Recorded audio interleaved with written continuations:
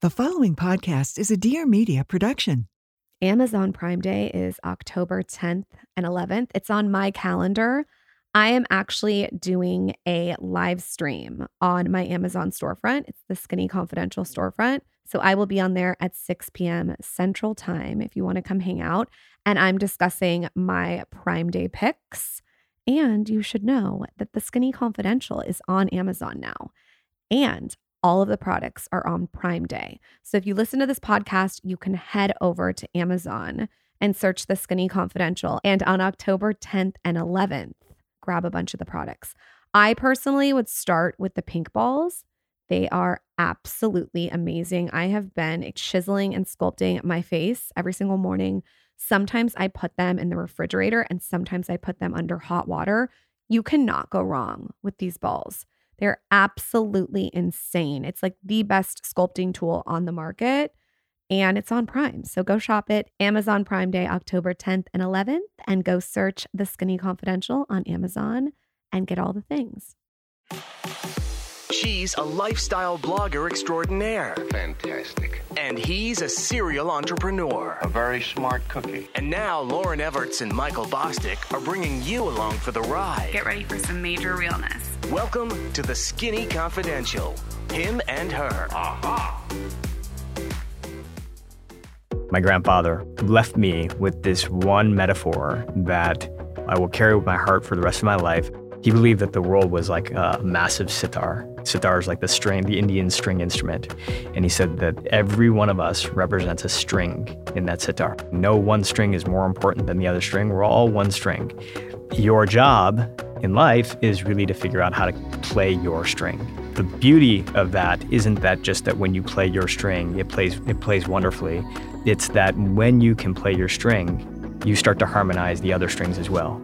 It's not just about us. When you can start to come into your own, when you can start to express who you are through what you do, it affects the people around you as well. That would be the one thing, is tune into your string, learn how to play it well. Welcome back, everybody. Welcome to the Skinny Confidential, Him and Her show. Today, we have an incredible episode with our guest, Suneel Gupta, the author of Everyday Dharma, 8 Essential Practices for Finding Success and Joy in Everything You Do. In his book, Suneel offers a path to personal fulfillment without sacrificing professional ambition. This is an incredible episode for anyone looking for fulfillment, trying to find happiness, trying to be happy where you are, making sure that your ambition doesn't overshadow living a fulfilled life. And we cover a bunch of different topics. Some of them include why success is a lousy teacher, what the arrival fallacy is, what your Dharma is and how to find it, how to find your authentic self and know what you want in life, inner success versus outer success, and how to really find your passion. This one is jam-packed for anyone out there who's just looking to level up, feel good, better themselves, and all around be a great person. Lauren and I really enjoyed having Suneel on the show. We're probably going to do it again. We liked it so much. With that, Suneel Gupta, welcome to the Skinny Confidential, Him and Her show. This is the Skinny Confidential. Him and her. Great guest, great content. Hate the voices. Now I'm losing my voice, and my voice has changed, and hopefully And they're going to be like, wow, we love the voice. Exactly. Well, listen, man. First, I got to give out a shout out to my friend, Jeff Berman. Jeff and I have worked together here at Dear Media for years now. And it is rare that he says, hey, you have to interview this person. You're one of those people. I'm very glad he set us up. Welcome to the show. Thank you, Jeff. Thank you, Jeff. Out. There's a lot of directions we can take this with you, and we're going to get into it and go all over the place. But to start, I want to maybe a little bit of background, because you're a tech entrepreneur. You've done a lot of different things. Now you're an author writing a book. And I think just some context around how you even got here in the first place would be helpful. Sure. Yeah. Well, what I do for a living is I travel around the world and I study what I consider to be, the most exceptional performers in their different industries, but I try to find them really at their lowest moments, at the times when things were not going well, when they had a goal that didn't come together.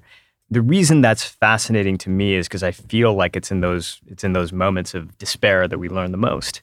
We've heard the saying, success is a pretty lousy teacher, right? And failure teaches us so many things about ourselves, and that's where I spend my time. But, for me, it's also been a personal journey. I spent a lot of time in New Delhi growing up. My parents are both, my dad came from India. My mom came from what is now Pakistan. She's a refugee. We would go back to India, to my dad's childhood home, and my grandfather would teach me a lot about this concept called Dharma. And, it was the way that my ancestors lived. And Dharma is your essence. And when you are expressing your essence, you come alive in a brand new way. And when you're not, you can feel lost and you can feel depleted and depressed. And I think so many of us are feeling that way right now. And I'm like trying to absorb all this as like, as a 7-year-old. We go back to the United States. I grew up in Metro Detroit. And I did everything that I possibly could to distance myself from being Indian. I grew up in a predominantly white neighborhood, and I wanted to be as white as possible. I would overwear Bruce Springsteen t-shirts. I would cake, at times, baby powder onto my face to make myself look more white because, I didn't describe it at the time this way, but I was ashamed of who I was. And so this whole body of philosophy, this way that my ancestors, even my parents sort of behaved and followed, I wanted nothing to do with it. And instead, I adopted sort of this Western way of grit and hustle and all the things I think you and I both know, and went out into the world and hustled my ass off. And either I found myself failing, I started 2 companies that both failed. I ran for public office and I lost. But even when I was succeeding, even when like things were coming together, I wasn't finding the happiness that I actually thought I was going to find. I wasn't finding the sense of joy from that. And as a result, I was lost. I was depressed. I felt this emptiness. There's this Sufi saying that, the world breaks your heart, it breaks your heart, it breaks your heart, and then eventually your heart cracks open. And it's from that openness that you start to find love, you understand how to live.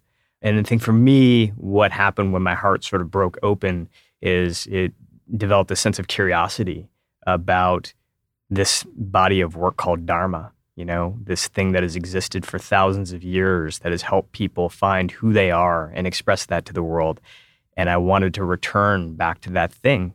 And that's what really brought me to this book.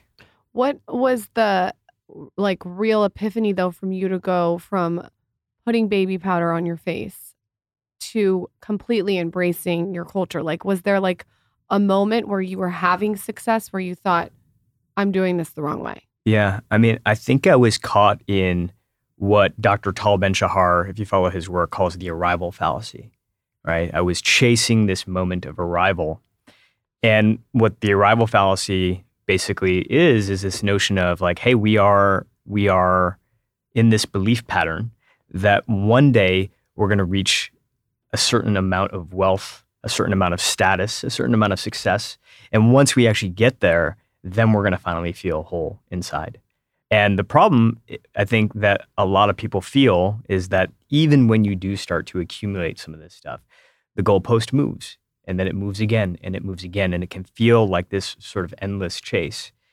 For me, I wouldn't say that I was definitely failing more than I was succeeding, but I was aware enough to know that even when I was getting those wins, I wasn't feeling any happier really as a result of that. It was just what's next and what's next after that.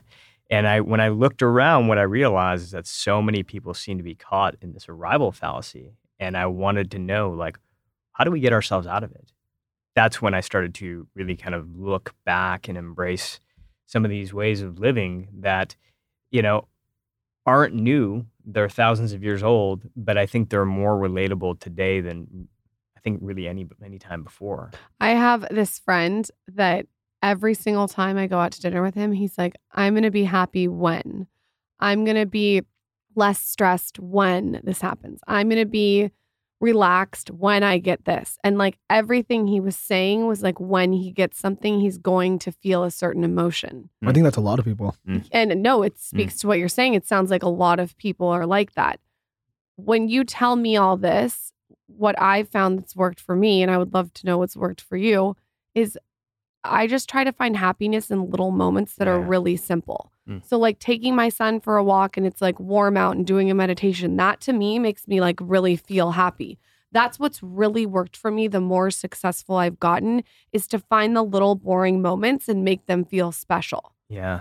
Yeah, you know, it's like Jim Carrey has a lot of funny things, but he has that one, and I'm going to butcher this, but he has that like saying where he's like, his dream is that he hopes that everybody finds all the riches and success and fame that they're looking for, to see that it's like basically not the answer. Yeah. And I think a lot of people listening, like, easy for you to say if you've had resources, you become successful, maybe you're struggling to pay your bills.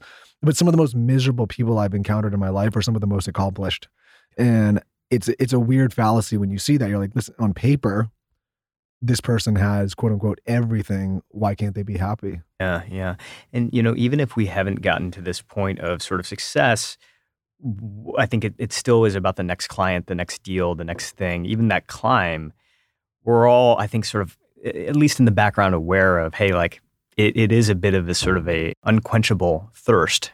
I think what you're saying is so interesting. I think it is the little things. When we were coming up with the title of this book, even, one of the options was to call it Dharma. But the thing about, even a concept like Dharma or purpose is sometimes it seems so all encompassing. Like, it seems like, you almost have to quit your job and move to Paris and become a painter, or go backpacking through the Himalayas to find. It's overwhelming. Yeah. And for most people, most of us, we're paying the bills. We're dealing with kids. We're dealing with aging parents. We have back-to-back meetings and commitments. I mean, that isn't really an option, And so the question, I think, isn't about how to find Dharma through escape, but it's through alignment. Yeah. And it's those little things that I think sort of take us further and further into who we are. Dharma isn't what you do. It's who you are, and how who you are gets expressed through what you do. And even if you can make these 1-inch little gains, these 1% little gains, where you feel like you're expressing just a little bit more of who you are through what you do, it starts to open you up in a brand new way. You're so right, though. People get so overwhelmed. They're like, I need to move to Paris. I need to change my whole life. I need to go live in a foreign country for 3 months. And it's like, if you can't find happiness in the little pockets throughout your day, what makes you think that you're going to move for 3 months somewhere else and find it there? Totally. It's so confusing if you really think about it. It's almost not thinking A to Z, but just A to B every day. So that makes total sense to me. When you were interviewing all of these incredibly successful, high-performing people, and you said that you wanted to talk with them when they felt low, what were they feeling low about exactly? What was the common denominator between all of them? Yeah, it was usually about a missed goal. It was usually that they wanted to start something that they, start a company or start an organization or take a shift in their career or try to find a promotion in a role they already had, and they didn't get it, and they missed. And, typically, it was people who, when I talk to people who are like, Oscar-winning filmmakers, for example, that, had a couple of hits, but then they had the big miss, right? These are these moments where, it's interesting because I used to ask people the generic question of like, what was the best year of your career? And I stopped asking that because I felt like usually what it led to was like, oh, well, we hit the chart on this, or that was a really sweet victory. We had this. Instead, I asked people, what was the most meaningful year of your career? And usually when I ask that question, the vast majority of the time people answer with a loss. It was something that went wrong. It was something that they tried to do and they missed. And because of that, they ended up learning so much about what they really wanted, right? And oftentimes that led to a shift in their career. It led to a shift in their path. In the book, I call this the magic of a missed goal. We set these goals and we sort of feel like if we don't hit them, we're done, right? It's all failure. But I think the reality is that it's through these moments of missed goals that can ultimately lead us to even better things. I don't know. Is that something that you can relate to? No, for sure. And I think I was talking to a friend of mine the other day, and he was saying, hey, like the last 10 years in this market, I look like a genius as an operator because everything's been going well. And all of a sudden now it's like, it's a little bit of a shit show and people don't know. And he was saying it's been like a huge defining moment for him because all of these things he wanted to do have been derailed just by the conditions of what's going on in the world. And it's helped him refocus. And I think for me, I've had such a weird and eclectic career of doing different things at a young age, but the only time I've ever learned anything or figured out like, hey, that's my purpose, that's my passion, is when something has gone wrong. It's never like, 'cause things are going like when things are going right, you almost don't think about it as much. You're like, oh, this is just, you're like kind of on autopilot. Yeah. It's those moments when you get buckled to your knees where you're like, okay, I gotta like figure out really who I am and what I actually want. Yeah. I mean, I think sometimes a promotion or an advancement can feel like a departure.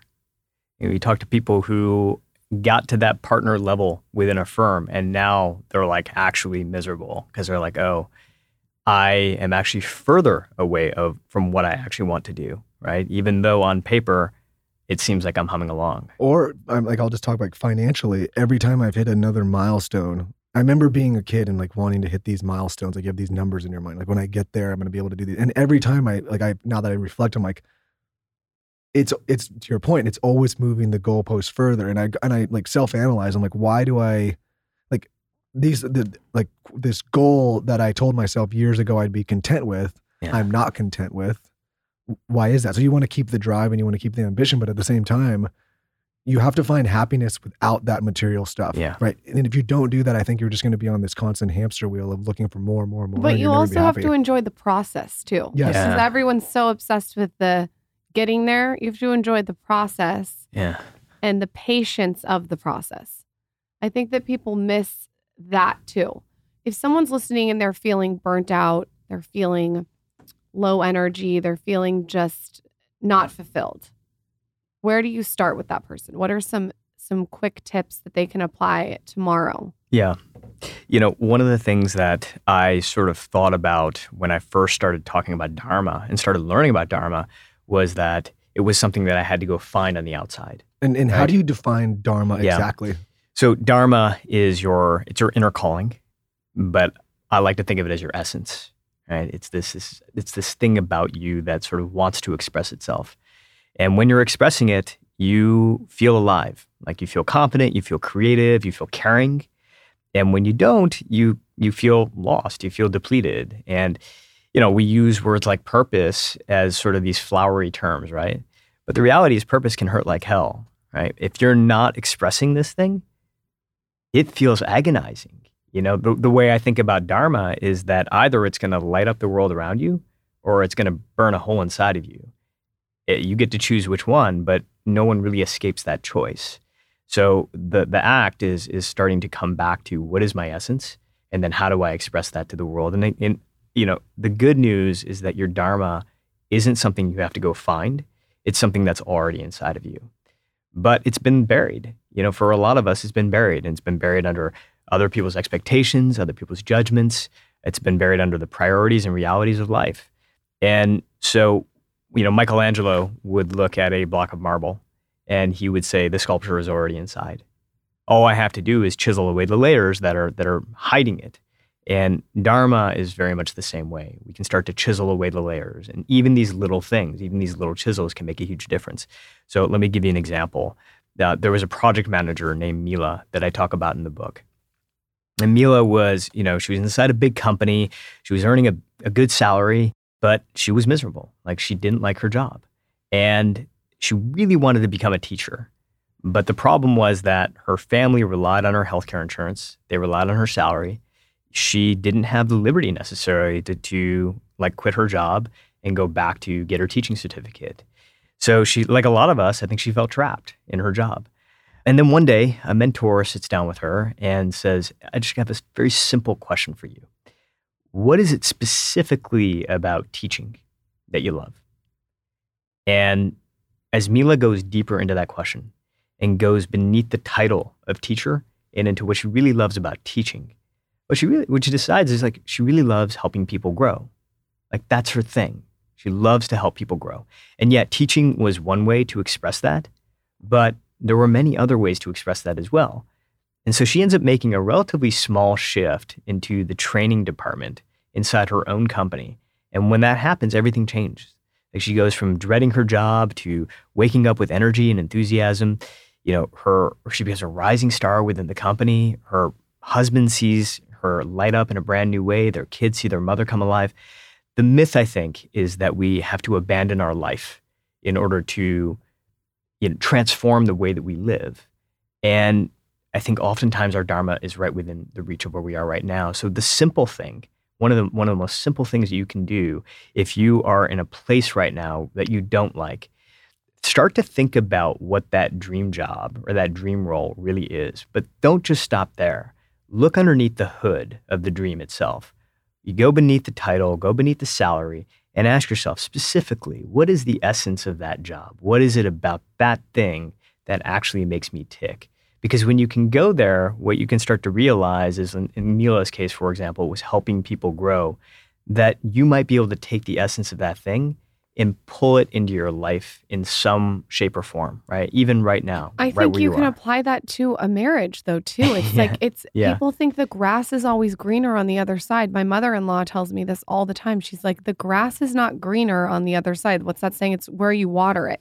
If you are having troubles in your marriage, maybe change your approach within the marriage and find things that you used to connect on. I just think like people are so quick to like burn this down to go to the next thing. But it's so, to your point, it's like she was working at this place and she found something else within the place. Yeah. I'm going to butcher something, but is that what you call the sukha? Yeah, sukha. That's why you start there, is figuring out who you are, what you actually like, what you want. Yeah, that's right. Yeah, so sukha is your authentic self, and so, the practices inside the first couple of chapters are really about sort of these chisels, these things that we can use. And sometimes they're as simple as questions that we can ask ourselves. One of the most basic questions, and it may sound cliche, but I think it does help, is what would I do for free? Right? What would I do if I wasn't compensated for it? That's a good one. And that's not to say necessarily that you have to work for free. But if you can clearly answer that question. It's so funny you say that, because Lauren and I started the show for free out of our living room, and we did it for 2 years for free. And I would still do this every day for free, because I think like our thing is we like to meet people like yourself. We're curious, like to talk to them. And luckily and fortunately, we've been able to build a business around it. But even without the business, I would still want to do this thing. I would still want to be sitting here with you talking about all this stuff. I love that. And it shines through. I mean, because I think when you're doing that thing, the level of creativity, the level of energy you bring to it, I mean, just far surpasses. I mean, the irony of all of it is that, there's outer success and there's inner success, right? And outer success is wealth, it's achievement, it's all that. Inner success is this joy that you're getting from the process, right? And, I don't think there's anything wrong with outer success. I think, there's a lot of sort of shame out there of I shouldn't want the nice things. I don't think that that's true. And if you like nice things, there's nothing wrong with that. I think the myth, though, is that outer success is somehow going to lead you to inner success. And that almost never happens. What you can do is reverse the flow, just like you did, which is like you start with something that really, really matters to you. And if you start with something that really matters to you, you bring a higher level of energy to it. You bring more creativity to it. You bring more enthusiasm to it. And that, in a lot of cases, will lead to outer success as well. Yeah, I think like the way I look at it is like outer success should just be a byproduct of doing the things that you love and you're passionate about. But, one question we get all the time on the show, especially from younger people, is how do you find your passion? And I think a lot of them, they haven't done this work to discover their essence. I mean, it's a hard question to answer, saying like, hey, whenever someone who's found their passion early says, oh, just chase your passion. Yeah. I think that's easy for some of those people to say. But if you're one of these people that's confused about it and hasn't discovered that and doesn't know how to do that, I think it's difficult. And I don't know, maybe you have some insight on how people could figure that out. I think that we are in, I was, and I think a lot of people are stuck in an occupation mindset where we feel like our passion is a specific job title. So my passion is to be a lawyer. My passion is to be a doctor. My passion is to be a podcaster. What we need to do, I think, is go a little bit deeper than that. Okay, what underlies all of that? Do you love to tell stories? Do you love to nurture people? Do you love to help people grow, in the case of Mila, right? Because when you can go to that essence level, what you start to realize is that there are many different ways to express that essence, right? And all of a sudden, this feeling of like being fixed and trapped and stuck starts to dissipate, because what you realize is, gosh, there's so many different ways for me to show up in the world. Like for me, I was in a technology role, right, inside Silicon Valley, and I fucking hated it. But I wanted to pretend like I liked it because it seemed like that's what the cool people were doing. The people who were making money were doing that, and I was chasing what they had without realizing that that wasn't actually who I was. When I started to realize that, I started to say, all right, what is it that I really enjoy doing? And what I came back to was I love to tell stories. That was my essence. But now all of a sudden I find myself in this technology company, right? And I know that I'm a storyteller in my essence. What do I do? Those are two different worlds. But the way that I started to align who I am with what I do was by really digging into customer stories. I started to spend more of my days listening to customer stories. I started to spend more of my day telling and sharing those stories with the people around me. Interesting. Right? And just do that. Just do that act. It would seem small, but just do that act. I was waking up with more enthusiasm for my day. I loved my work more. And it put me on a path where, hey, like maybe I can start to double down and triple down over time being a storyteller. The reason I'm an author today is because I discovered myself as a storyteller inside a company, you know, but I think one path can lead to another. Yeah, and to your point, if you define in this case that you're a storyteller, there's so many avenues that you can work within. Totally. Podcast, author, podcast, video, author, speaker. There's so many different ways. Yeah. As opposed to just defining, like, say you're like, I'm going to tell stories on a podcast, and then you start doing a podcast, like, I hate doing this. Maybe you're better at speaking or being an author or doing video, whatever it may be. You have an essence, but the way that you express that essence can change over time, right? And when we start to come around to that, I think all of a sudden it liberates us. I mean, I think, you know, one of the things I love about Dharma, like, is that Dharma was never meant to be a transformation. You're not trying to fix yourself. You're not trying to necessarily change yourself. You're trying to liberate yourself. There's a part of you that wants to come alive. It wants to come out. And there are so many different possibilities of how that can be done. And that's ultimately what the book is about.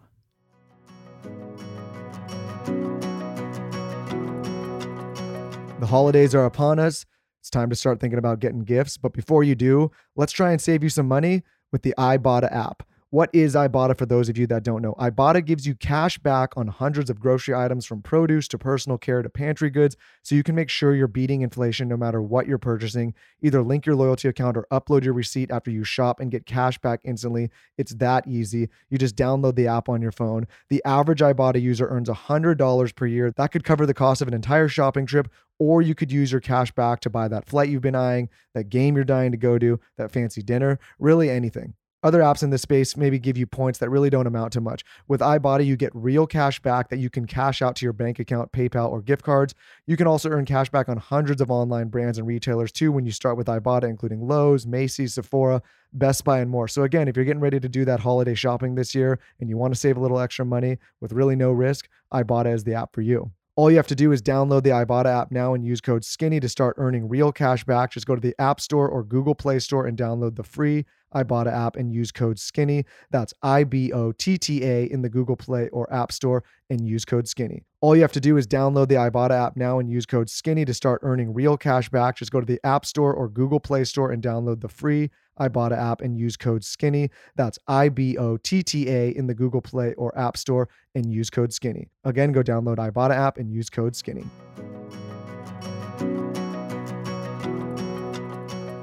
Quick break to talk about the farmer's dog. If you're listening to this show, I can almost guarantee you that you are somebody that cares about what you put in your body, what you eat, and how you take care of yourself. Why not do the same for your furry friends, namely your dog? Lauren and I have done this for our pets, and it has been an absolute game changer. The Farmer's Dog makes and delivers fresh, healthy dog food. It's developed by vets, nutritionally balanced, and made from real, healthy ingredients to human food safety standards. It's the best option for dogs at all stages of life. Lauren and I noticed a huge difference in our dogs' happiness and their well-being as soon as we switched them to real food. Again, we go through life thinking about all the ways we can optimize ourselves and take care of ourselves, and then we use this kibble for our pets that's just not great. This is why we love the Farmer's Dog so much. The Farmer's Dog isn't just fresh, higher quality food. They also send the food pre-portioned specifically for your dog based on their unique nutritional needs. This makes it easy to help your dog maintain their ideal weight, which is one of the biggest indicators of a full, healthy life. Dogs at a healthy weight can live up to 2.5 years longer. Who doesn't want their dog to live longer? Just this simple change in getting them better food for them is going to make a huge difference in their lives and health and well-being. It doesn't matter if your dog is young or old, it's always the right time to begin investing in their health, helping you live more healthy, happy, and full years together. That means more magical moments with your dog, but no actual magic required. And of course, we have an offer for you. Get 50% off your first box of fresh, healthy food at thefarmersdog.com/skinny. Plus, you get free shipping. Just go to thefarmersdog.com/skinny. Go to thefarmersdog.com/skinny to get 50% off your first box plus free shipping.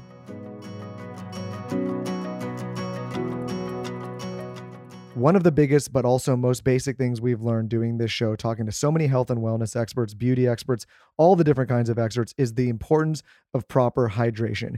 You may think you're properly hydrating by just drinking a little bit of water each day, but more than likely you're not. And that's probably because you don't have the proper electrolyte ratio. We've talked about the importance of magnesium in minerals. This is why we love Element so much. Element, for those that don't know, is a tasty electrolyte drink mix with everything you need and nothing you don't. That means lots of salt with no sugar. It contains a science-backed electrolyte ratio of 1,000 milligrams of sodium, 200 milligrams of potassium, and 60 milligrams of magnesium. It's got none of the junk, no sugar, no coloring, no artificial ingredients, no gluten, no filler, no BS. Lauren and I take this pretty much every single time we work out, when we're traveling, anytime we're going to be dehydrated or know that we're going to be in a situation where we're sweating and losing our electrolytes. This is not just for high performers though. Element is formulated to help anyone with their electrolyte needs and is perfectly suited for anyone following a keto, low carb, or even paleo diet. You may be wondering why you need electrolytes. Well, electrolytes facilitate hundreds of functions in the body, including the conduction of nerve impulses, hormonal regulation, nutrient absorption, and fluid balance. Element can also help prevent and eliminate headaches, which I suffer from, muscle cramps, fatigue, sleeplessness, and other common symptoms of electrolyte deficiency. If you're one of those people that in the middle of the day feeling a little sluggish, you may be deficient in electrolytes. What I love about Element is it comes in single serve packets. You can keep it in your office desk, really anywhere, and just add it to a glass of water. And of course, we have an offer. Right now, Element is offering our listeners a free sample pack with any purchase. That's 8 single serving packets free with any Element order. This is a great way to try all 8 flavors or share Element with a salty friend. Get yours at drinkelement.com/skinny. This deal is only available through our link. You must go to drinklmnt.com/skinny. Element offers no questions asked refunds. Try it totally risk-free. If you don't like it, share it with a salty friend and they will give you your money back. No questions asked. You have nothing to lose. drinkelement.com/skinny.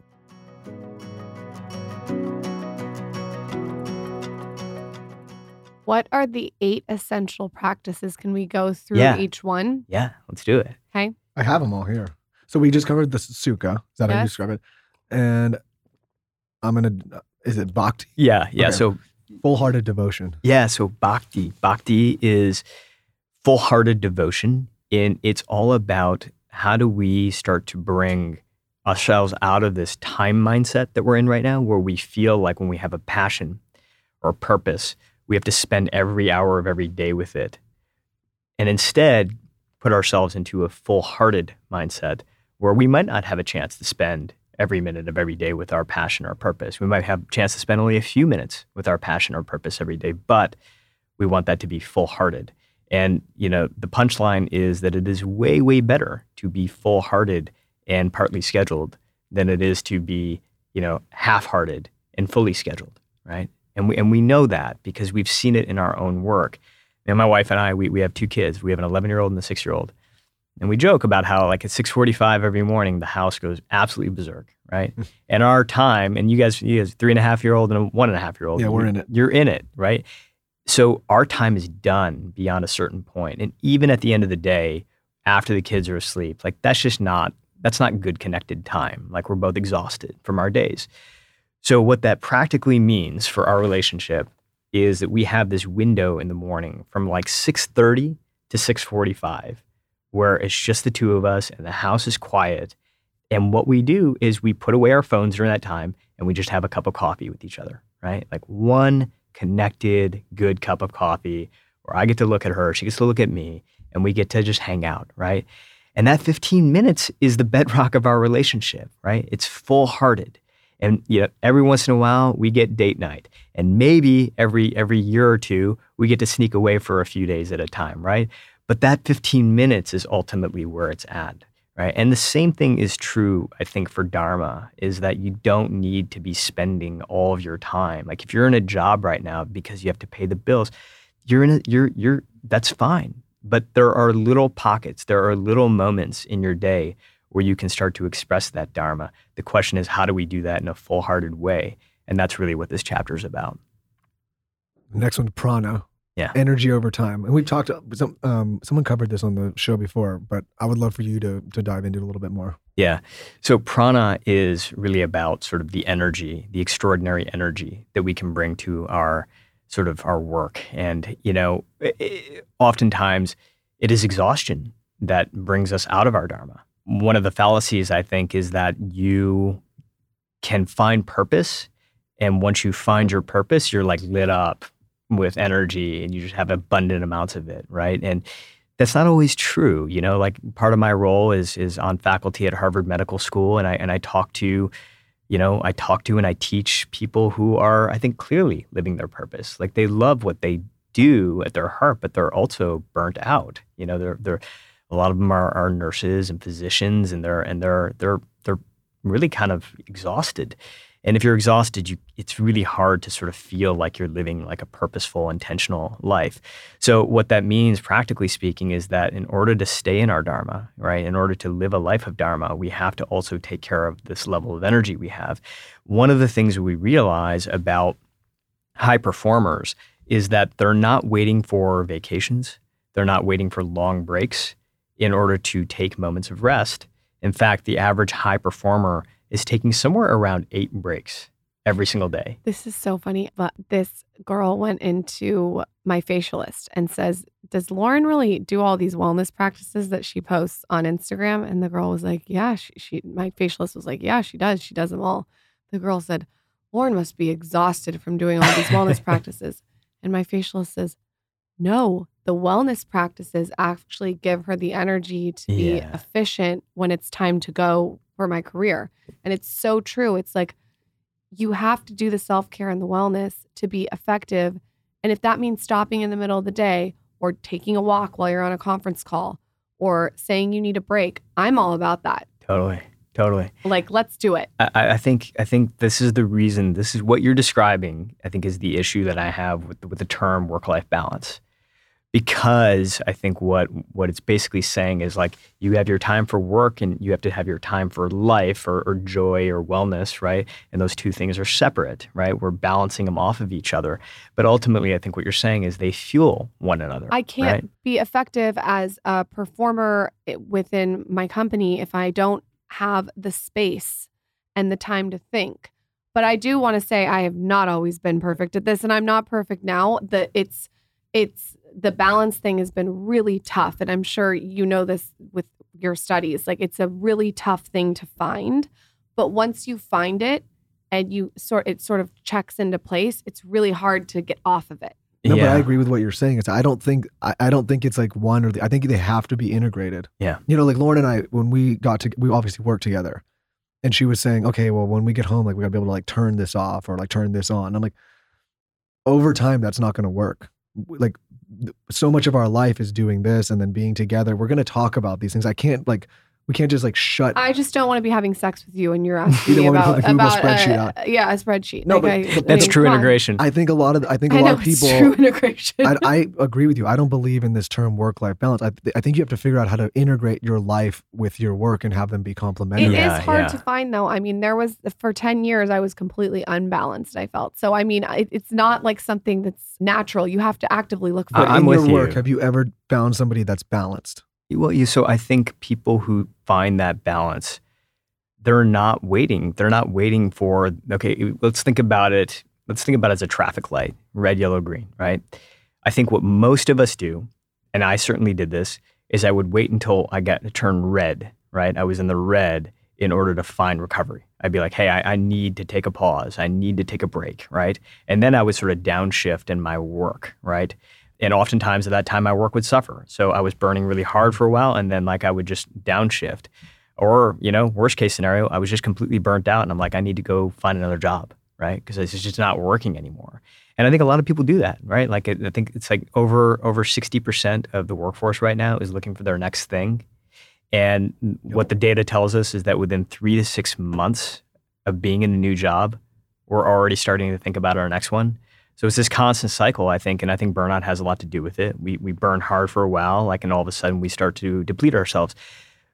In the book, I talk about this practice that worked for me, and I've now seen it work for others, called the 55-5 model, right? 55-5, which is that whenever possible, and it's not always, but whenever it is, for every 55 minutes of work, you're taking 5 minutes of focused, deliberate rest. And that 5 minutes, you could be doing anything. You could be sipping on a cup of coffee. You could be chatting with each other. You could be taking a walk. So long as it's deliberately non-productive. You're not trying to squeeze a little bit of productivity into that 5 minutes. And I think that if you're listening right now, what you might be thinking, because I thought this, was that that's shrinking your amount of output, right? Because if you're shrinking each hour by 5 minutes, multiply that times a 9-hour day or whatever, that's 45 minutes lost, right? So you might be thinking, hey, I'm already scrambling for time right now, and you're telling me to shrink my output by 45 minutes. Isn't that going to put me further behind? But what the data and the science almost always shows is that every one of those 5 minutes is making the other 55 minutes far more productive, far more energetic, far more creative. And that rubs off on the people around you as well, right? And I think the mindset shift is that we, I think, have been conditioned to treat rest as a reward. You're rewarding yourself for something that you've just done. And I think what you're saying, Lauren, in a lot of ways is it's not a reward for what you've just done. It's almost a preparation for what you're about to do. I really try to approach this is now. I have not always been good at this, my business like an athlete. It's I have to prepare to be the sharpest, clearest person when I show up. And I've gotten to a place, and I don't know if it's after having kids, where I do not feel guilty saying no. I do not feel guilty taking space for myself. I do not feel guilty meditating, taking rest, doing a sauna, a cold plunge, whatever it is. I'm this is what I'm doing, and I need these tools. Yeah. And I also not just need, I want to do them so I can feel my best. I think there's also two camps with this when it comes to becoming a parent. In my case, I always figured when you have children, your productivity is going to slow down because you're going to be busy with the children. But I think in my case, it's gone up, and it's because what's happened is having the children, anything that takes me away from them, I have to be so focused now on utilizing as much of that time. Yeah. Right. And then getting the most out of it, that I may be in some ways, quote unquote, working less than I used to before I had all these obligations, but the productivity is more because I'm more focused. Sure. I'm bringing a lot more energy to it. Where before you're kind of oh, okay, I don't really have anybody relying on me. I can just float around instead of a task that, really could only take me an hour. Maybe I can spend 2 hours or an hour and a half, because there was no crunch. And I feel like it kind of fits in with what you're saying here, which is there are these periods of time where I'm taking a lot more time away, but then when I'm there, I'm it's all energy and all focus. Yeah. Yeah. I think too, when it has to be worth it to be away from the children. So you got to squeeze the orange so tight that you get all the juice out of the orange. Because when you go back, you're probably not going to be able to be productive. Yeah, but even if I take my podcast hat on and I put my executive hat on running this company, we have a lot of people that work here, and what I always tell them was I always want to create an atmosphere where you can be the most productive and happiest, and I want to, if you leave, I want you to leave better than when you came, all that. Yeah. But what I also tell people is I cannot be the person that's going to help you, that is going to make you happy. If you're somebody in your career and you're constantly looking for the next thing because you can't be happy, there's some work that needs to be done within yourself. It's not just going to, the next thing is not going to be the thing that triggers it, or the next thing or the next thing. It has to come from within. Yeah. Yeah. What I also love about what you're saying is look, I talk to a lot of company leaders right now, and well-being is obviously a big topic. Yep.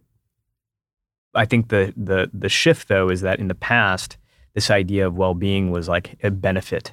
We want to give people more vacation time. We want to give people some room in their schedule. We want to sort of compartmentalize meetings so that they have time for wellness, right? But it almost in some ways felt like we're doing this as a benefit to you. Where I think the most enlightened company leaders are coming around is to say, actually, it's not just a benefit for you, it's actually a benefit for me, for the company as well, right? Of course. Because you are showing up in a much better frame of mind, right? Makes sense. It's contagious. You show up with better energy. It affects everybody around you, even through a digital screen, right? And that is, I think, a really promising, shift, because now if it's not just about an employee benefit, But if it's about the bottom line of the company, that's where I think the well-being sort of revolution really takes off. Yeah, I mean, like, not that I can tell anybody in the business how to conduct their life, but what I try to do with this show and in my own life is like, I would be tickled to death if everybody in the business said, you know what, I got to develop a really strong wellness routine, fitness routine, all these things, that's reading routine, whatever it is, so that they can, when they show up here, they're just on point, right? Like, yeah, if somebody came in this business was like, hey, I'm sorry, I'm a little late. I was just working my ass up in the gym and like getting really prepared and read this great thing. I would be super pumped as an employer, because that person's going to come with more energy. They're going to be healthier. They're going to be more focused, all of these things. I don't think a policy of like, hey, take more vacation is going to solve anything for anybody. Yeah. Right. We have all that, but it's, you also have to do the work to set yourself up to be a happy, productive, healthy human being. Yeah. Yeah. The everyday. Yes. The everyday. What is the next essential practice? This one I'm going to butcher. Upekkha. Yeah. This one, and I love this one, and we talk about it a lot, comfort in discomfort. So, yes. Yeah, comfort in discomfort. There's this great Buddhist parable. I love it. I tell my kids it. Sometimes they're like, well, what are you talking about? But maybe one day it'll make sense, which is that it's called the tale of the prickly porcupine. And so there's these porcupines that decide to huddle together for warmth because it's cold outside. And what they realize is that when they're close together, they're needling one another, right? They're pricking one another, right? And it's uncomfortable. And so they disband and they go out into the cold. But they realize that they can't survive out in the cold. They have to be together. So eventually these porcupines come back together to the den to help keep each other warm. And they find ways to deal with the discomfort of them needling one another. And it's such a metaphor, I think, for life, which is like, look, no one makes it alone. We don't make it anywhere without other people. But the fact is that we're going to be in interactions that are annoying for us. We're going to irritate one another. We're going to make each other uncomfortable. And even if it's not other people, it's other things and situations. We can either hide from the pain, or we can find ways to have comfort in the discomfort, just the same way that the porcupines did. And so this chapter is really about what are those ways. And, for each of these chapters, I really, really tried to say, all right, I know that anything that is sort of, Eastern wisdom is going to find an echo in the halls of Western science. It almost always does. Yeah, what's an example of that? Yeah, so in this case, it's Viktor Frankl, right? It's man's search for meaning. And Frankl, as a neurologist, as a Holocaust survivor, and as somebody who went really deep on the research around meaning, one of his big punchlines was that in between something that irritates us and the way that we respond to that thing is a space. And inside that space lies our freedom, right? And so if something irritates you and your reaction to it is like this, right? They're very close together. You don't really have freedom. But what we can start to do is we can start to elongate that space over time. Oh my God. Next time you get irritated by me, I'm going to say, oh, you don't have any space. Yeah. This is such a good one. You don't have any freedom. This is literally such a great manipulation tactic. Thank you for that. What I love about it is like, it's like, it doesn't shame the anger that we have inside of us, right? Because anger is a natural emotion, right? Thich Nhat Hanh, Vietnamese monk, he would like really surprise his audiences when he would get up in front of them and he would say, I have a lot of anger inside of me. And they'd be like, well, what do you mean you have anger inside of you? You're a Nobel Peace Prize nominated Tibetan monk, like Vietnamese monk. Like, how do you have anger? And he said, no, I do. And we all do. But the goal isn't to remove our anger or try to like rip it out of us. The goal is to lengthen sort of the wick. Right? So if we have explosives inside of us, it's to lengthen the wick from the moment that it's lit to the moment it goes off, because inside that space is where we can actually start to have some choices about the way we respond to it. And so this chapter is literally about what are some of those little choices, little things we can do to elongate the wick. One of the simplest ones for me is to just have a home base, what I call a home base, right? And this can be a mental image or it could be a physical gesture, something that you do when you're in these moments of discomfort.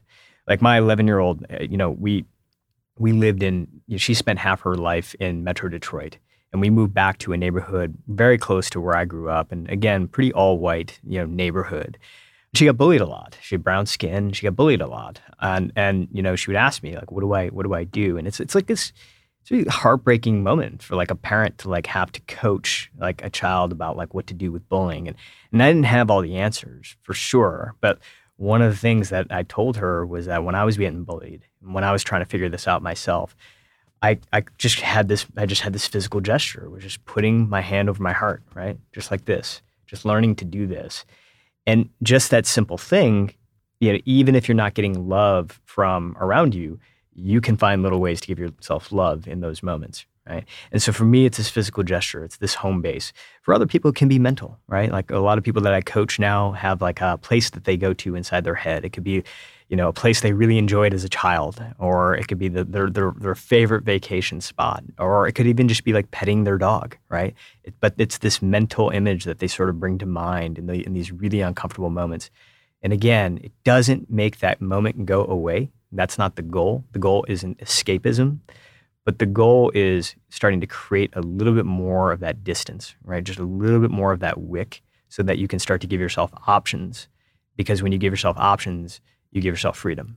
Yeah, when I think the myth is believing that one day everything's going to be comfortable, or that comfort is something to aspire to, right? I mean, I think a lot of people get excited about going through this process in life of work and then one day being able to retire and have absolute certainty and have everything figured out. And I think in many cases, people find, a lot of unhappiness when they get to that place, right?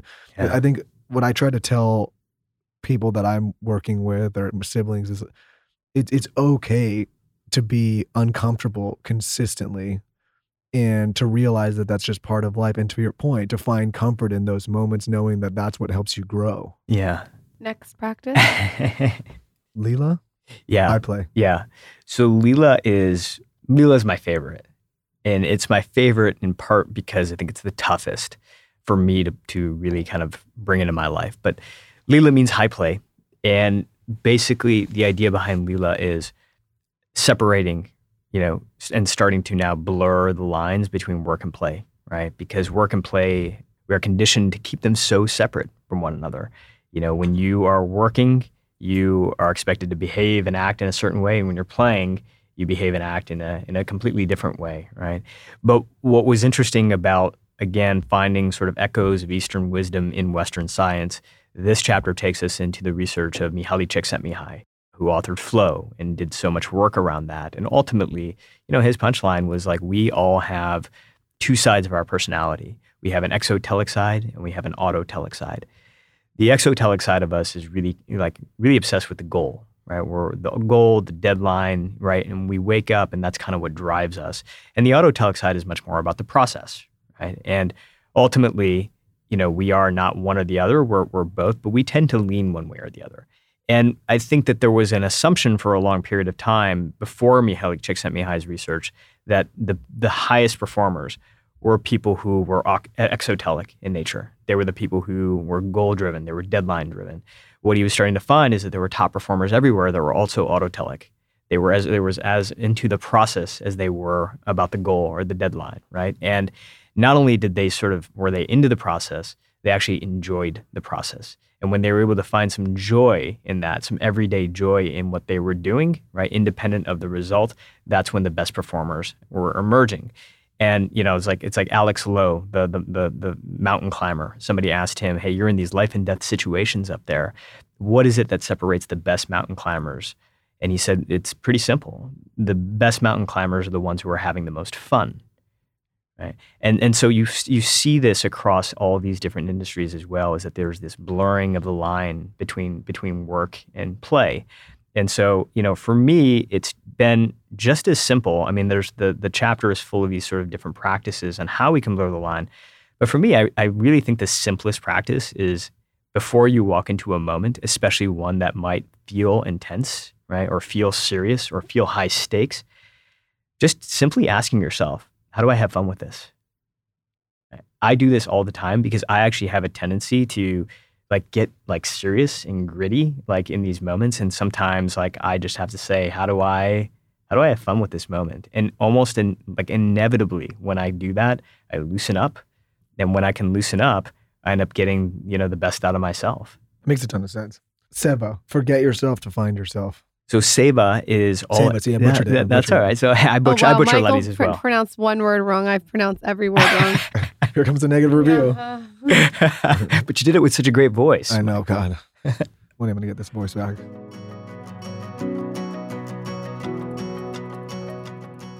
My hair has never been thicker, which is saying a lot because after I gave birth both times, I experienced a lot of shedding. But now I have upgraded every aspect of my hair care routine. One of the things that I've been doing is eating a ton of meat.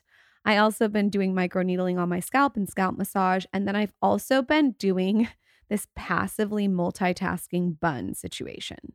So what I do is I use a really nice product. Lately, I've been using Ultimate Repair Miracle Hair Rescue. It's by Wella Professionals, and it's filled with AHA and omega-9, which rebuilds the hair bonds. So I'll take that, and after I get out of the shower with wet hair, I'll massage it through my hair, and then I'll brush it into a sleek bun. So my hair is getting all the goodness, which is amazing. I'm sure you've heard of Wella Professionals. They have 140 years of experience, and everything is basically developed to just give you the best hair ever. The Miracle Hair Rescue Repair works in 90 seconds, so you'll be able to see it very quickly. It's a leave-in spray treatment. It comes in a travel size. I usually use that one. I just put it in my bag, and it's made to be used on wet hair. I do like 5 to 10 pumps in my hair when it's wet. And it just works its magic. You don't have to rinse it out. Really easy. Let me know what you think. This is also awesome if you're traveling or on vacation and you just want to give your hair a break. You can purchase Ultimate Repair Miracle Hair Rescue at Amazon and Ulta now. That's Ultimate Repair Miracle Hair Rescue at Amazon and Ulta now.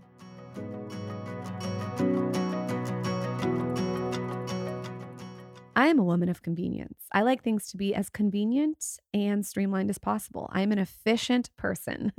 I know you know this after listening to the podcast. I do not like to give away my time for free. And if I'm going to drink some alcohol, I want it to be convenient. Let me introduce you to Drizzly. Drizzly is the most convenient way to get beer, wine, and spirits delivered to your doorstep right when you want it. You guys, this is the go-to app for drink delivery. So say you're at home on like a Friday night and you're really craving a specific tequila, Drizzly has got you covered. So while you're squeezing the limes and pulling out your maple syrup, you can have Drizzly deliver your favorite best premium tequila straight to your door. They have like a tailored experience that lets you find the perfect drink for whatever occasion. So maybe it's like a housewarming party or a wedding, or maybe you're just having a drink on a Friday. Drizzly has you covered. They also save you money by comparing prices on drinks across multiple stores. Another fun way to use this, I used it the other day, is I needed a last minute gift. It was this sparkling rosé from France, and I went to Drizzly and they totally hooked it up for this last minute occasion. So you can schedule it ahead, ship and deliver gifts on demand, which is great. Download the Drizzly app or go to drizzly.com. That's DRIZLY.com and use code SKINNY. You receive $5 off or $0 delivery fee on your next order. Must be 21 plus, not valid in all states. Codes cannot be combined with any other offers. Not valid at all retailers. Code expires 11/3/23 at 11:59 p.m. EST.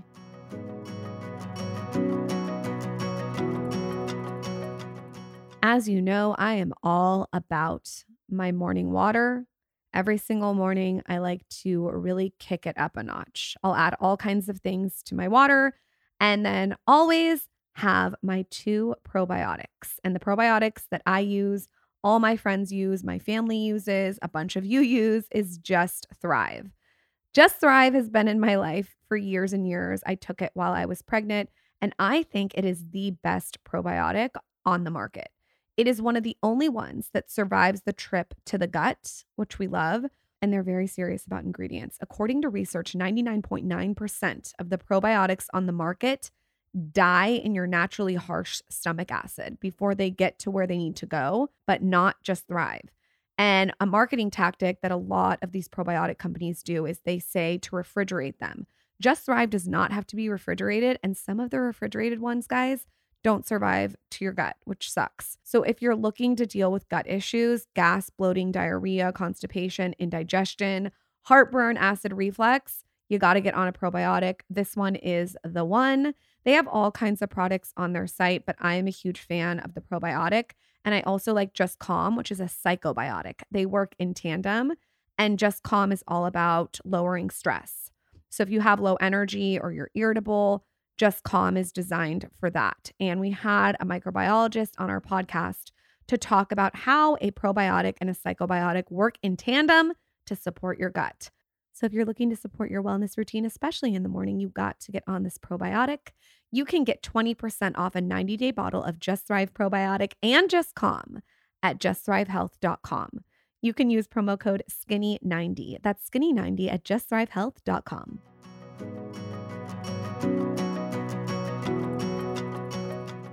So Seva, we really open up this chapter with Mahatma Gandhi. And most of the people in this book are actually from the West. Bob Marley, Jimi Hendrix, Martin Luther King, but Gandhi in a lot of ways was sort of an embodiment of Dharma, right? And the book that he carried around with him was the Bhagavad Gita. And the Bhagavad Gita was one of the first texts that really talked about Dharma.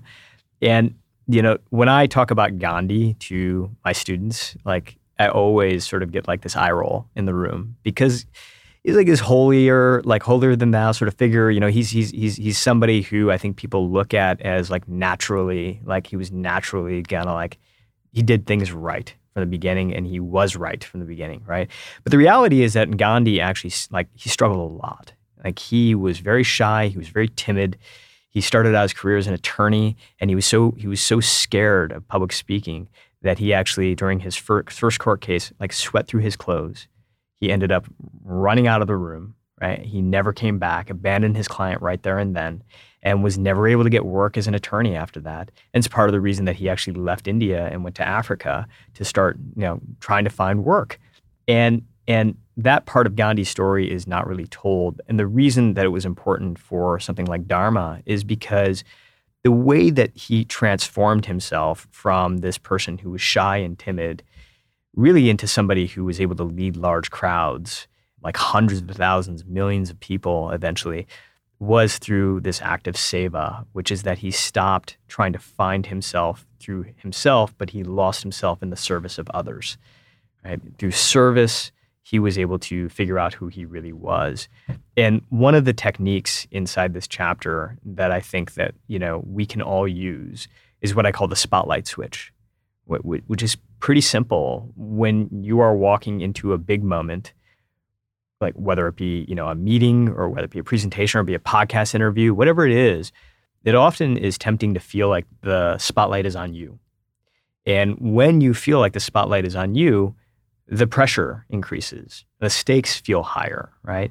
You can feel nervous because, again, you're sort of caught in your own head, right? And you're making it about yourself.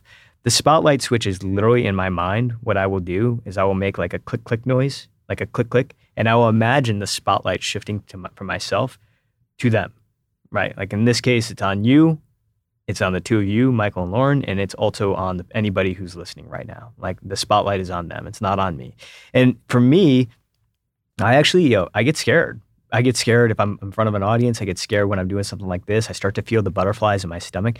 This, for me, is the easiest way to just relax, because I no longer feel like the spotlight is truly on me. It's on you. This is what Gandhi used, right? And as it turns out, a lot of high performers will use this spotlight switch to not only, I think, give themselves some freedom and some ability to be light in situations, but to find better results. Another example is Bryan Cranston. We talk about him in this book, and Bryan Cranston talked about how for a long time he was going from callback to callback, and he was not getting the part, right? And it was really frustrating for him. And he talks about how he shifted from this idea of getting the part, to giving, right? This shift from get to give. And when he was able to shift from get to give, things started happening for him. So instead of walking into a moment and saying, I want to get the part, he'd say, I'm going to just give them a great performance. I'm going to give them a unique take on something. That's when people started to gravitate towards him. It makes so much sense because it's getting outside yourself, and it's almost in a way selfish of us to be like, I'm so nervous, I'm sweating through my clothes, I don't know if I can do this, and like you said, taking the spotlight off yourself and putting it on other people. Yeah, I've never heard it described that way, and I've talked about it on the show. Like my biggest fear going into this, before we started this, was public speaking. Like I did not want to. Yeah, I would not have expected that. No, and I did not want to do it. And now I would we can't sweat. shut him up. Yeah, now you can't shut me up. But like going on stage, same thing. You get the butterflies, and I still get that a little. But now, what I do is I think about the audience and what they're there for and what they're gonna get, and then I also think about like if I was in the audience, how I'm really like. Nobody sits in an audience and is like judging every aspect of the person speaking. You're just there to hear a performance or to hear what a keynote. And I thought as soon as I started thinking about it from their perspective and what they were getting, it completely takes it away from me. It's like, it's really not even about me anymore. And it enabled me to obviously never shut up now. But it was that thing where I was always thinking about myself in the act first. Yeah. And it disabled me from being able to do those things. And now, is a very good explanation. I think being in your own head is the quickest path to burnout too. You know, when we're in our own head, like we just so much more prone to like getting exhausted, right? Because we make it about ourselves. I'll give like another, and maybe this might sound a little controversial, but if you work in an organization and you're constantly thinking about what's my path, what's my raise, what's my title change, what's my growth, as opposed to thinking like, how am I contributing to the organization? What can I give to my department? What can I, give back to the customers, whatever it is. Like those are the people that typically rise the fastest. It's the ones that have a focus on self that typically struggle the most. Yeah, exactly. I mean, I think that this chapter is all about the many, many examples of that. Or even, when I'm signing a new podcast here at Dear Media, but the first question is, how can I make money? How can I do this? I'm like, that's not the right question. The question is like, how can you serve an audience? How can you get people interested in what you're saying? How can you bring guests on? Like if you do that, the other stuff to your point earlier will kind of take care of itself. Yeah. The money, the growth, all of that. But if the focus is like right from the beginning, like what do you get? I think those are the people that struggle the most, at least in this medium, to kind of grow. For sure. And the thing about sort of service is that it is an everyday sort of thing. You can start to feel that every day, right? But accomplishment is not, right? Like if accomplishment is what is driving you, and again, there's nothing wrong with achievement or accomplishment, but if that's the thing that's fueling you, the feedback loop on that is pretty small, right? I mean, it's pretty infrequent, I should say. Like if, so day in, day out, you're not going to be feeling this fuel that you're sort of looking for. But on the other hand, if it is service, that's something you can feel at every moment, right? Sure. No, I mean, like having you on, the hope is that there's a bunch of people that are going to have a takeaway that they're going to be able to apply to their own life to better whatever station in life they're at or whatever they're doing in life. It's not like, I'm going to get this download and then an advertiser is going to come knock on the door, right? Like if that was that would be a very difficult feedback loop to grow in, right? Like if I was just like, I hope some advertiser hears this because they got so many downloads and they come buy something on the show. It's like, no, it's like you have to provide a service to people and then the rest of the stuff kind of just happens organically. I love that. Lauren's like, let's move on to the next. Yeah. I want to know what the next one is.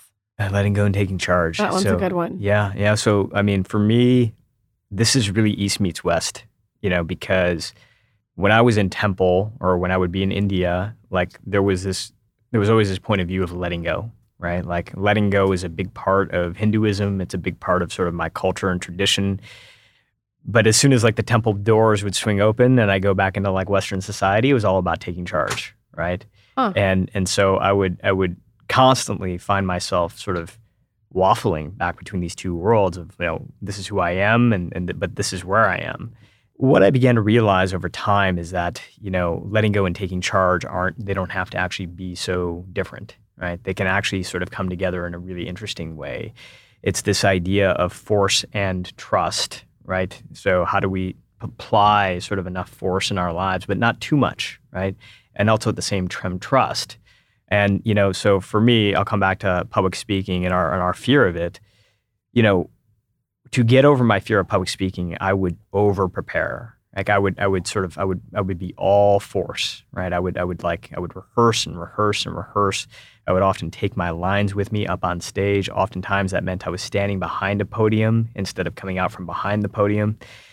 But I was forcing as much as I possibly could into a good performance. And the reality is it was never a good performance, right? Because I was rigid, I was tight.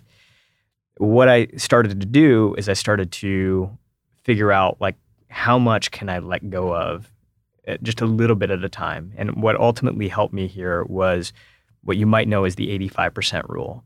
And the 85% rule came out of Carl Lewis in the sprinting world. And there was a sprint coach who studied Carl Lewis because Carl Lewis was very unusual. He would start out at the back of the pack and he would almost always finish at the front of the pack.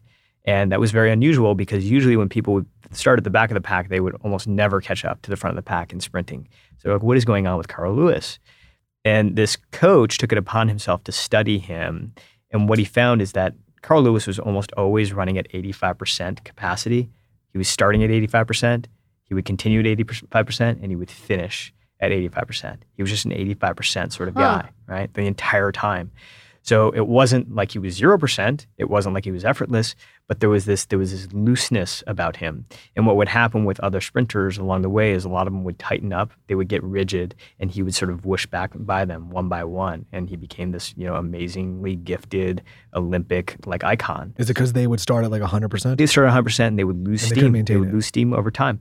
And I think the 85% rule has been shared across all these different industries, and people now as like top performers are sort of starting to embrace this idea of like, do I have to be so rigid, right? Do I have to be so tight and forceful in order to really get things done? And again, the answer isn't no, you should completely let go of everything.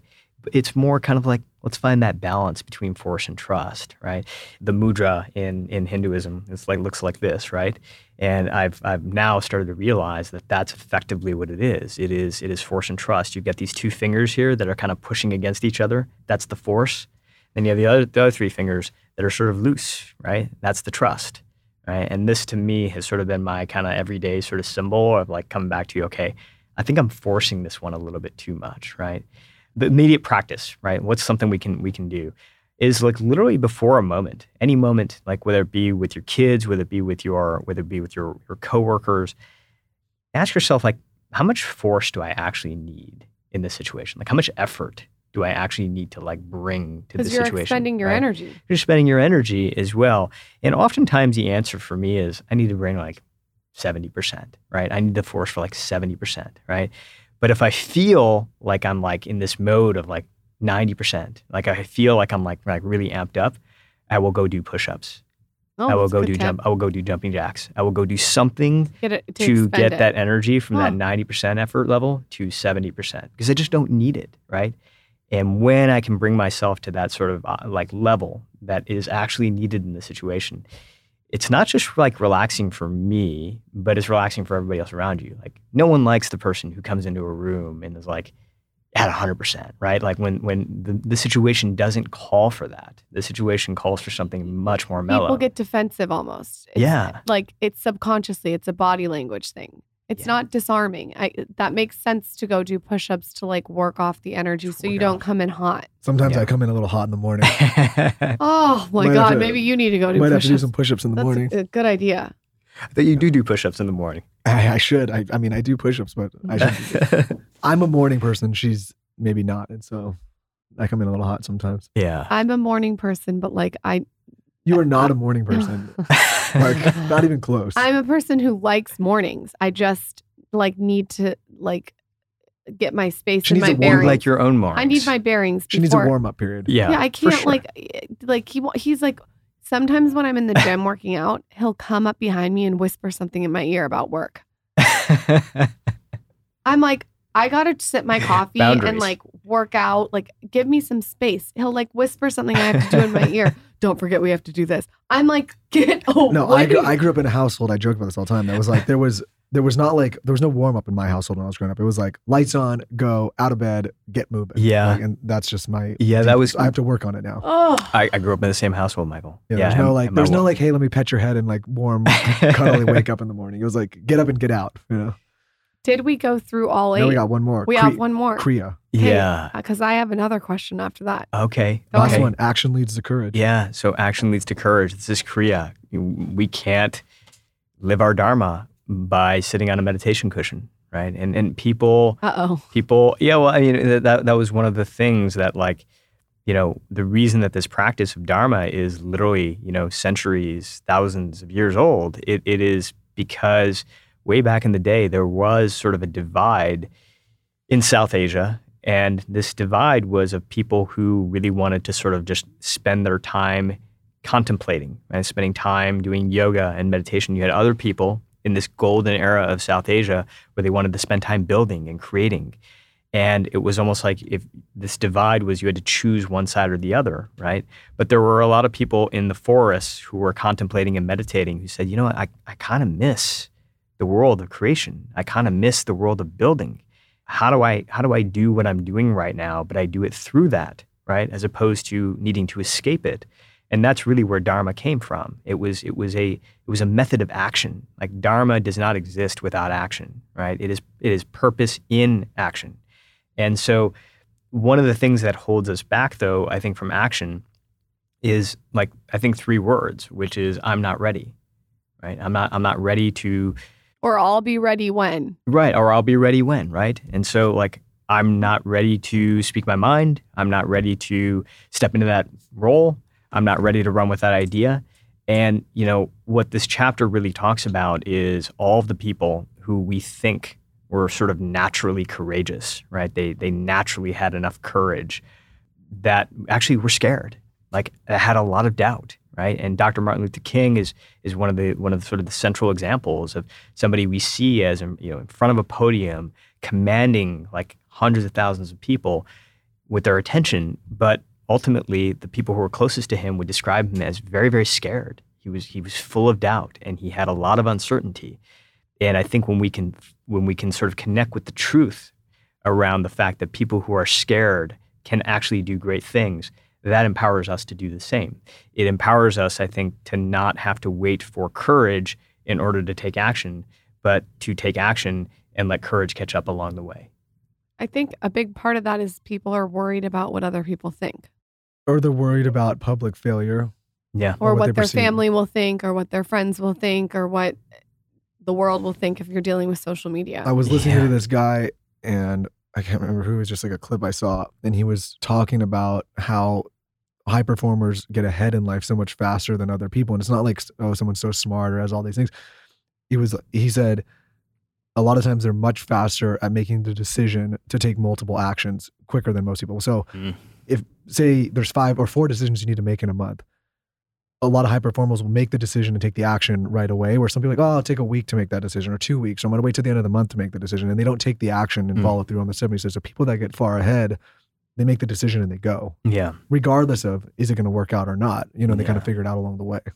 And one of the things that I think is helpful is, in the book, what I call two-way doors, right? And two-way doors came out of actually Jeff Bezos, a shareholder letter that he wrote about the fact that we can sometimes mistake decisions as one-way doors when they're actually two-way doors, right? And if it's truly a one-way door, meaning when you walk through it, you take that action, you actually can't walk back, then by all means, deliberate on it, figure it out, muster up enough courage before you do it. But if it's a two-way door and you can walk back through if it's wrong, then don't spend that much time on that. If it's something that's calling to you, calling your heart, then just go do it. And ultimately, it was two-way doors that sort of freed me to run for public office. I moved back from, I was living in Silicon Valley, I was working in tech.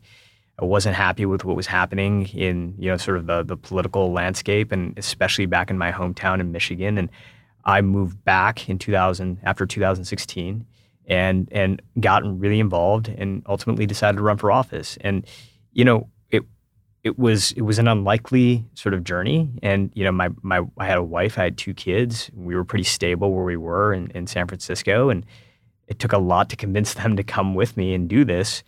But one of the things that ultimately got us over the hump is this, it ultimately was a two-way door, right? I mean, if I went out there and if I ran and I failed, as public a failure as that is, I can still come back through, right? I can still come back to the other side. It's not like I'm locked out there somewhere in some world that I don't understand and can never make sense of. I can come back. And I think that ultimately is what freed me. And it was a public failure. And it was one of those things where when I lost, my neighbors knew, and I would drop my kids off at school and the teachers knew. And yeah, but you learn a lot too. You learn a lot from those experiences. And I think that, It makes you tougher. It does make you tougher. Gives you grit. I think it really totally gives you grit. And I think it sort of comes back to that Sufi saying that we started with, which is like, the world will break your heart and break your heart and break your heart. But eventually the heart does crack open. And when that heart cracks open, it frees you to start living and loving the way that you actually really want to.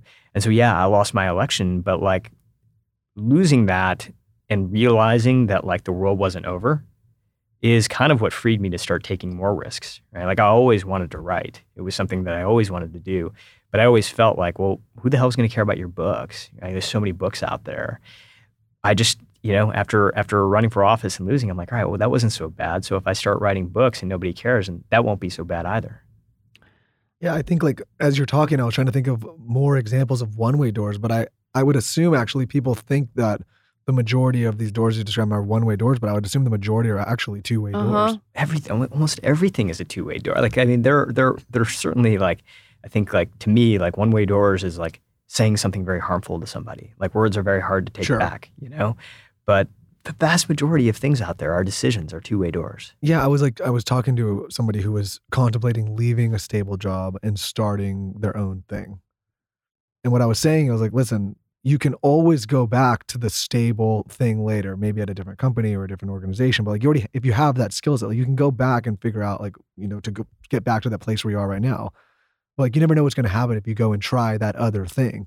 Worst case is you just go back to where you are, right? And it was like this like moment where they were looking like, I was like, it's not that hard to come back to where you are. It's hard. Yeah. It's harder to make the leap. It's hard to make the leap. And certainly, obviously, like it's harder when 20 years have passed by and you sort of look back on that and you say, oh man, I wish I would have done that. I wish I would have tried that.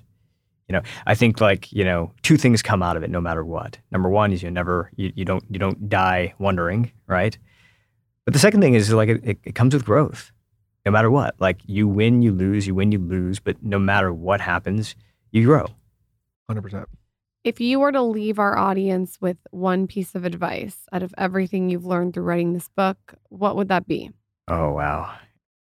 My grandfather, my Bauji, left me with this one metaphor that I will carry with my heart for the rest of my life, and I will hopefully pass this down to my kids, which is that he believed that the world was like a massive sitar. Right?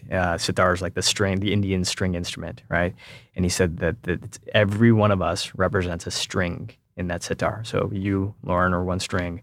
Michael, you're one string. I'm one string. And we're all one string. And no one string is more important than the other string. We're all one string. Your job in life is really to figure out how to play your string, right? And the beauty of that isn't that just that when you play your string, it plays wonderfully. It's that when you can play your string, you start to harmonize the other strings as well. When we live our Dharma as a journey, like it's not just about us. When you can start to come into your own, when you can start to express who you are through what you do, it affects the people around you as well. Like there's nothing more inspiring than seeing somebody and meeting somebody who is tapped into who they are and they're expressing that on an everyday basis because it gives you permission to do the same. So that would be the one thing is tune into your string, learn how to play it well. That is such a good piece of advice. I think it's so cool that you went from suppressing your culture, the baby powder, to literally leaning into it and embracing it. That must feel really good. It sounds like you're living your Dharma. Thank you for coming on. Where can everyone find you, your book, Everyday Dharma, 8 Essential Practices for Finding Success and Joy in Everything You Do? Tell us where to find you. Yeah, you can go to suneelgupta.com. It's Suneel, I spell it with 2 E's, Gupta.com, and there'll be some stuff out there, and including a way to get the book. I love it. And what's your Instagram? Oh, at Suneel Gupta. Thank you. Thank you for coming on. Thank you. Don't forget to shop The Skinny Confidential on Amazon Prime Day. Just head over to Amazon on October 10th and 11th and search The Skinny Confidential.